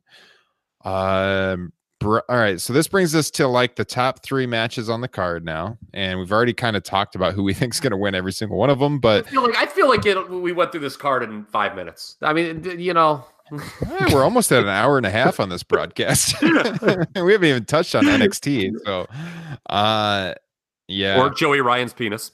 By the way, look, man, I don't mean to be a dick. Anyone who signs up for that should be put on a list, and I ain't talking about the list of Jericho either. Okay. Wait, signs up for what? You haven't heard about this Joey Ryan thing? The penis party thing, or whatever it is that he's doing. The meet and greet. Touch it. Oh my God. Yes. You're saying you wouldn't do that, Kyle Ross. There's a lot of things I'd do at Mania weekend. That's touching another man's dong as Joey Ryan or otherwise is pretty low. Ryan, remember when you asked me if I wanted to go to WrestleMania weekend? You need to re-ask me now. Oh yeah, a lot of dick references on this broadcast in the last couple minutes. Let's touch some dick. I did see Joey Ryan's making an appearance in Des Moines, Iowa, in a little over a month, Justin. So if you want your chance at that, make your way down Interstate 35. No comments. Yeah, I'm there. If you do it under a bridge, you might get in a lot of trouble. All right, Brian Kofi. I feel like you got to do the title switch here after the way this has been built up, even if it's short term and he doesn't have it very long. This is Kofi's moment. Kofi Kingston, my pick. Kyle. Yes, and I agree. Now, I think there seems to be this prevailing wisdom. Do it. It'll be a short run. But don't cut your nose off to spite your face. Let the damn thing go as long as it can. And when you start to see, okay, it's winding down, then you can change it back. But yeah, Kofi Kingston needs to win here. Absolutely needs to win. Even something like New Day turning on Kofi and costing him, or a jealous KO or Ali. Yeah, it would draw a lot of heat, but it might be the wrong heat in this situation. I think Kofi needs to go over. By the way, something not talked about, Daniel Bryan's probably not working Saudi Arabia, right? Which is the next major show. So you probably need to take the title off him anyway. Yeah. All right, J-Man. Yeah, no matter where you put this on the show, this could really turn off the crowd if for some reason you had Daniel Bryan win. I think I'd made... What a statement that is. Look how far we've come. I know, year, right? Yeah. I think I commented a couple weeks ago that, like, for this one, you could do like Daniel Bryan winning, then on SmackDown you have Kofi get the win. I now lean more towards that being a possibility for, I'm sure, the next match we're going to talk about, which is Rollins and Lesnar. Is you know, when was the last time Lesnar won on or even wrestled on Raw? You know, to maybe get that heel win on this card, you have it be Lesnar, then you let Rollins get the win on Raw. Having said that, I'm going Kofi and I'm going Rollins. Yeah, we broke down that Rollins Lesnar match on last week's show quite a bit, where it's a situation where you just want to see Brock Lesnar just get away from this title already. And you know, I wouldn't be shocked if Lesnar retains again, just because the build to this match has been so underwhelming. And longtime listeners of the show know I love Seth Rollins, but man, the excitement is not there. I think to pick Seth is just finally get the Universal title. I think he's cut a couple underrated babyface promos the last time. I think the crowd's behind him. The thing that worries me is the fact that he was standing tall on the go home. Yep. And a lot of people on Twitter said, "Oh fuck, Brock's winning." Are we all in agreement? So, Justin, the question you posed, that famous question about a month or so ago, are all three of these baby faces going over? Is Seth the one that we all feel is least likely? If there's one that doesn't go over, is it Seth? Yeah. Yes, I agree.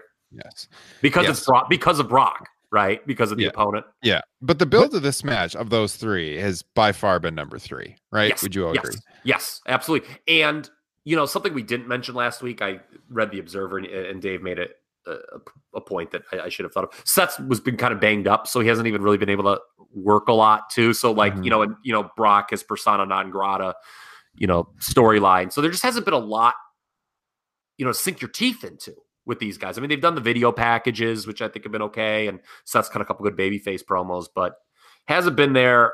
God, I think Seth should win though. Just, there's an irony with Brock. I think one of the WWE's biggest issues, and if I was a wrestler and heard this, I would want to kick my ass. But wrestlers are not booked anymore like they have a shelf life. And Brock Lesnar is exhibit A, B, C, D, E, and F of that. When I referenced the Triple H Brock match last time they were in East Rutherford. That was like so shitty at the time that like Brock lost for a second time in 3 matches. I'm like, what are they doing? They bring this guy back and they have him lose twice in his first 3 matches because he lost the first one to Cena. He beats Triple H at SummerSlam, then he loses Triple H. And like now we've gotten to a point all these years later where he's like unstoppable, but like no one cares as much anymore. It's like, why was he not unstoppable out the gate? Now it's just like, get rid of this guy already. Mm-hmm. Match. What do we think about the match quality? Oh, I think it could be excellent. Do we think it'll be better than Bryan versus Kofi? No. It all depends on time. No, probably. Yeah, I agree. I think Bryan Kofi is like, people who like don't think that's gonna be a match of the year contender, I think, or has a chance to, I think are crazy. Yeah, I mean, at the same time, I mean, if you give if Brock Lesnar's invested like he kind of has been with Bryan and Finn, I think you could get a hell of a match out of him, especially with Seth Rollins. If that's you give true. him some time. Yeah, I mean, Brock versus the Athletic, or throw AJ in 2 years ago at Survivor Series. Those matches have all been good. And, Seth is, I don't think people pay enough attention. Seth's bigger than all those guys. I saw the nude pictures. Oh, here we go. Oh my God. How many scotches have you had, Justin? God, I wish I had. By the way, on that note, I wish I had another Jameson highball. I drank that in the first 10 minutes of the show, and I've been like crying that I don't have anymore. But I think that's something to watch too. Like, it's not going to be. I mean, Brock will still do the suplex shitty shit, but it's not. The size difference will be not quite as pronounced here because Seth's a bigger guy than Finn, Daniel, or AJ. But Seth is, he can flip just as much as those guys. I mean, sure. I think it will be worked in a similar style for sure. All right. Yeah. I mean, it should be a pretty good match, but I would take Kofi. Bryan should be a better one. All right. So the women's match, the final match, I think it's hard to pick against Becky Lynch here. So I'm going to go with Becky Lynch. Guys. Yeah, same. I think the bigger question is, who does she beat? I think she beats Charlotte. I don't think Ronda's going to be gone for good, and they can just save that up for maybe, Mania next year. Is that Ronda says, you never beat me. And then you get that one-on-one match that everybody is all crying about now. So I think Becky beats Charlotte for the titles. Yeah, I agree with that 110%, maybe even 172%, quite frankly. This match is going to be very good. Yeah, there's no way they will not let this fail. They're gonna treat it like the match last year. Well, women are main eventing WrestleMania for the first time ever. They are going to have this thing completely mapped out, and the only thing that could go wrong with it is, a mental fart or a physical lapse during the match. But this thing is going to be booked to the gills. Okay, if you look at Ronda's matches, which I've enjoyed for the most part, Becky's Charlotte match is like the last woman standing. The TLC match they had with Asuka, there's been a certain level of violence in those matches that is generally missing from modern wrestling. There is going to be a lot, I believe, of creative license in this match. What I mean, I think they're going to let them do a lot of things that you don't normally see in WWE matches. Blood, lots of blood. I don't think we're going to see that. That would be problematic, I think, with some of the sponsors. But I know for a fact sponsors think blading is like the most insane thing they've ever heard. Like, if you talk to like corporate people, like, oh yeah, by the way, we like, some of the guys, they slice their forehead to bleed. They're like, what? Like, people in these meetings look at these people like, what in the fuck are you people doing? I think it's going to be an insane brawl, especially coming off that go home. Mm-hmm. And people be like, oh, they're letting them do, some of these, tools, something like maybe you hear on like Barstool Sports or something. They're letting the women do all this stuff. But, there's a pretty famous match in WrestleMania history, Bret Hart and Steve Austin, where they took a creative license, didn't they? And that sure helped that match. They sure did. Yeah. So I don't want, and my buddy Chad, he's like, he told me to listen to the Something to Wrestle that Pritchard did for WrestleMania 13. According to Bruce, did you guys know this? They did not green light that blade job beforehand. I've heard that. I'd heard that long before the Something to Wrestle with. That was news to me. So he's like, well, they did that on their own. Well, it doesn't make it different. If anything, it makes them to be smarter today if they're preparing for the creative license to make it more important. Mm-hmm. To me, it's like insane that they wouldn't want it might have been in Brett's book. I'm not sure. I haven't read it in about 11 years, but I'm pretty sure I remember it from Stone Cold did a podcast where he commentated over the match, and I'm pretty sure he mentioned it on that. And bladed him too, because Austin at that time wasn't comfortable with it. Yeah, he didn't blade a lot because WCW, they didn't blade at all when he was there. Mm-hmm. And he had never been in a key position to blade in WWF. So, that's just so. I think this is going to be an insane brawl that is going to be very good. I think either this or Brian Kingston is the match of the night. Ryan, you completely hit the nail on the head. Becky's winning. Yes, and beating Charlotte. So you'll get your WrestleMania moment to close out the show. Becky Lynch holding both titles, fireworks going off around MetLife Stadium. That seems the likely scenario. Okay. It's winner take all, but they're not using the term unified. Now, that could be because Vince McMahon woke up on Monday and decided he didn't like the term unified. Or it could mean they're going to do something where Becky's not going to be a double champion down the line. What do we think about that? Becky or whomever wins the future of the title. Is it going to, it would be weird if she dropped one of them. It would. And we've all been pretty vocal. I think all of us are on the same page that we would prefer they have one world champion, men's and women's, on both shows. So I would prefer them to do the classic unifying of the titles. But I think with the brand split, with SmackDown going to Fox, they're probably going to split them up again at some point. This is just kind of a short-term thing. Justin? It's so easy to figure this out. It's hey, first pay-per-view after WrestleMania, she has to defend both of them in different matches. And that's how she ends up losing one. Oh. If she's going to have both of them, she has to defend both of them, but not at the same time. Mm-hmm. Now who would order that? That Crown Prince motherfucker? Yes. Love it. That's the line of the show right there. By the way, I didn't find this in time when we were talking about the match. Don't shoot me. Jesus.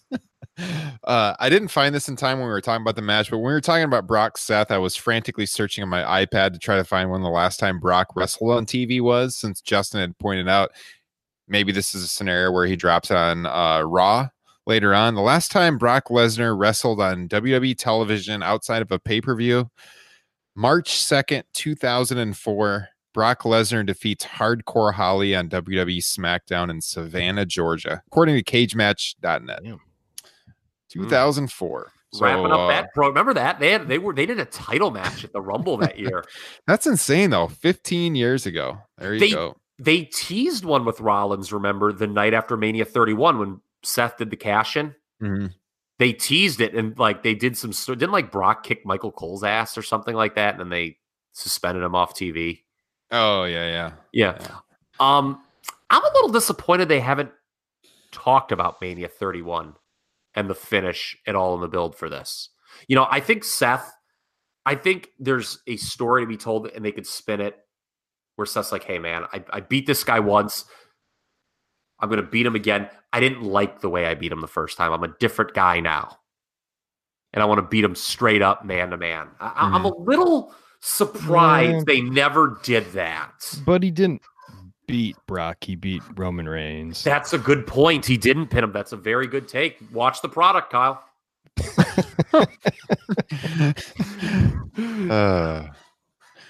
All right. So, man, this has been a hell of a broadcast, guys. We're getting close to 2 hours. So we definitely don't have time to break down all the NXT. But any final thoughts on WrestleMania? And then we'll just kind of give the highlights for NXT and match of the night kind of thing. That's that. Yeah, I think we've covered it. Yeah, it's been pretty intense. So, match of the night. Let's just do this. What do you think is gonna be the match of the night? I'm sure next week we'll talk about on episode 92 what we thought of Takeover. We'll probably talk about it Sunday night. I'm pretty sure. At least I haven't got a confirmation from Justin, but I know me and Kyle had kind of agreed last week. We're gonna do a pay-per-view post show live after WrestleMania. Gonna be a long night, but it's worth it. It's the biggest wrestling night of the year. So guys, subscribe to us on YouTube, youtube.com/Top Rope Nation. You can join us live. Now, like I said earlier in the broadcast, we're live every week on Patreon. But this one will be open to the world. We will be streaming on YouTube for everyone live immediately following WrestleMania, youtube.com/Top Rope Nation. I'm sure we'll talk about Takeover that night too. We'll be open to the universe. Open to the universe. That's right. But as far as match of the night for NXT, which talked about this a couple weeks ago, I mean, it has the potential to be one of the best, if not the best takeovers of all time. We'll see if it delivers or not. New Orleans last year would probably have something to say about that. I'm going to go with the Riddle Dream match to echo our boy Derek Chappelle earlier in the broadcast. I think this is the match where Matt Riddle opens a lot of eyes for the WWE universe.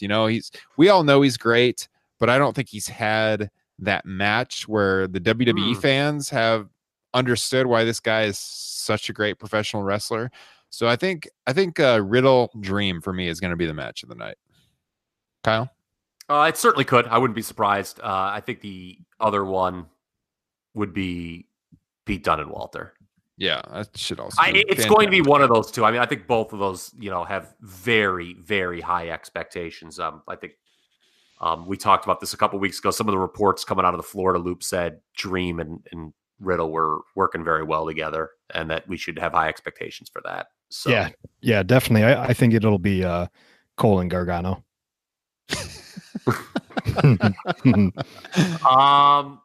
2 out of 3 falls, 2 great workers. Gargano doesn't disappoint, and big take. What is he, Mr. Takeover or something like that? Johnny Takeover. Yeah. Should he win the title? It's got to be one of those 2 matches. Yeah. Does Gargano win the title here? Because isn't there an argument that him winning the title, with Ciampa being hurt, doesn't it kind of ring a little hollow? That story of Gargano, my God, Johnny Gargano, the 12-year-old boy, it's finally happened. And what would you do with Undisputed here? They were teasing me even before the Ciampa injury. This is going to be our year. We're going to hold all the titles. I think Adam Cole Bebe wins it. And I think you do a scenario where they constantly have Johnny outnumbered, put Johnny in the traditional babyface role, which he should have been in the whole fucking time in 2018. And I don't know. It depends with this Ciampa injury. I mean, Ciampa returning by Johnny's side to oppose Undisputed Era, to me, is the storyline that they should have done in 2018. And I think it's the one that they should look to do moving forward. But that's just me. Well, we shall see. Well, who's your pick for that match? Yeah, I think if Gargano wins it, they can work that into a story with Ciampa whenever he returns. That he won the belt, but he never really lost it, and they rekindle all that. The question with that though is is Ciampa even going to return? Yeah, it could be a long time. Yeah, so. That is. I mean, you're right. You really cannot be making. I don't think Tommaso Ciampa can be in storylines right now, given everything. And then with that said, that I don't think that should take away from not, that shouldn't make you not put the belt on Johnny here. Okay. Man, it's a tough pick. Gargano's been there for so long though that I feel like I'm leaning towards him. Yeah, especially now, the big part of I think him going to the main roster was to be with Ciampa, so why not have him win the belt and stay in NXT for a while? Mm-hmm. Yeah, I'll go with Gargano. Still love my idea of Gargano winning and Vince McMahon coming down at the end of the show saying, "I'm disappointed in you, Hunter. Plans change." And Dave Bautista comes out and just power bombs Gargano. Dave. I would be. I mean, I'll just start doing that thing where people just start typing consonants. On Twitter, as their tweet, that'll just be my entire Twitter feed. Will just be me typing all consonants if that would happen. All right, guys. Well, it's going to be a hell of a weekend. You got Takeover on Friday night. We haven't had time to talk about it, but the New Japan ROH show at the Garden, which obviously that's historic. That is a freaking sweet card. It is the first time a non-WWE wrestling company has ran, or non-McMahon company has run the Garden since 1960. So, God damn, we're talking almost 60 years. Freaking Jay White is the champion of the Caribou boy. And Justin Joint will be watching that show live with me right here at my place. Looking forward to it. Oh, yeah. Going to be Ubering home. Oh, yeah. Oh, wow. Here we go. Going to be drinking the scotch that night. Kyle, you want to fly to Iowa? The invite is open. Unfortunately, I'm not even going to be watching it live. What are you going to be doing? Final Four's on, man. Yeah, I know that there's no Missouri Valley Conference representation, but by God, we have a job to do. And by the way, please send me a text Sunday morning, Ryan, saying, "Hey, fucker, make sure you write up the championship game," because that would be if it's Sunday night and I've forgotten to do that. Oh man, then there will be trouble. So, All right, I'll make the draft tonight so I don't forget. yes, please be sure Sunday, and I don't care how early it is either. Like just text me a fucker right up the championship game before WrestleMania, 4:30 a.m. But guys, I mean, we'll have thoughts on that next week. We'll probably again talk Sunday night. We'll be doing 2 shows next week because we got the Sunday night post WrestleMania show, and then our usual Thursday show, Thursday or Friday. Yeah. You know, so we talk about that. You know, that Raw after Mania with that great crowd. Yeah, there'll be. Hopefully, they don't completely hijack the show, but there'll be plenty to talk about next week. Circle jerkers. So yeah, check it all out, guys. This is going to be a great weekend for wrestling fans. I'm looking forward to it. Hope you guys are too. Appreciate you joining us as we broke down the WrestleMania card, but definitely check out G1 Supercard Takeover. Enjoy WrestleMania weekend. And go to AIW if you're there. If you're there in New York, go to AIW. Support Cleveland, Ohio. Here you go. It's a late night show. It's late night on Thursday, 11:59 in Jersey City. Yeah. I cannot imagine how late that Janela show is going to go, by the way, this year, because they're waiting for everyone to get there from the ROH show, from MSG, and they're working. Yeah, I think they're working Jersey City, the Janela show. So 4 a.m. It's gonna go a long time. I'm trying to remember when me and Chad got home last year, that Janela show, because we were like dead by the end because they ran out of beer. I remember the picture of you with like 4 beers in your hand. Who were you with in that picture? Was that Doink the Clown? It was Alabama Doink, God rest his soul. Yeah. Yeah. One of his, yeah, no, buddy of mine, Ted. Yeah, we were just, we had we actually contributed very largely to them running out of beer. I mean, they let you, I mean, I've never seen a place in 2018, 2019 that lets you buy more than 2 beers per person. But we were just going up and just being like, give us 10. Joey Janela allows it. There you go. God bless him. All right. At Top Rope Nation on Twitter. Join us for the discussion this weekend as everything's going down in the New York City area. We'll be back with you live Sunday night. Everyone can tune in live. Join us on YouTube. We'd love to have you in the live chat. Let us know immediately after WrestleMania what you thought of the show. YouTube.com/Top Rope Nation. Subscribe. Hit the alert button so you know when we go live on Sunday night, and join us. And we will talk to you then. Justin, looking forward to seeing you this weekend. Kyle, go Baron Corbin. All right, guys, enjoy it. We'll talk to you Sunday night.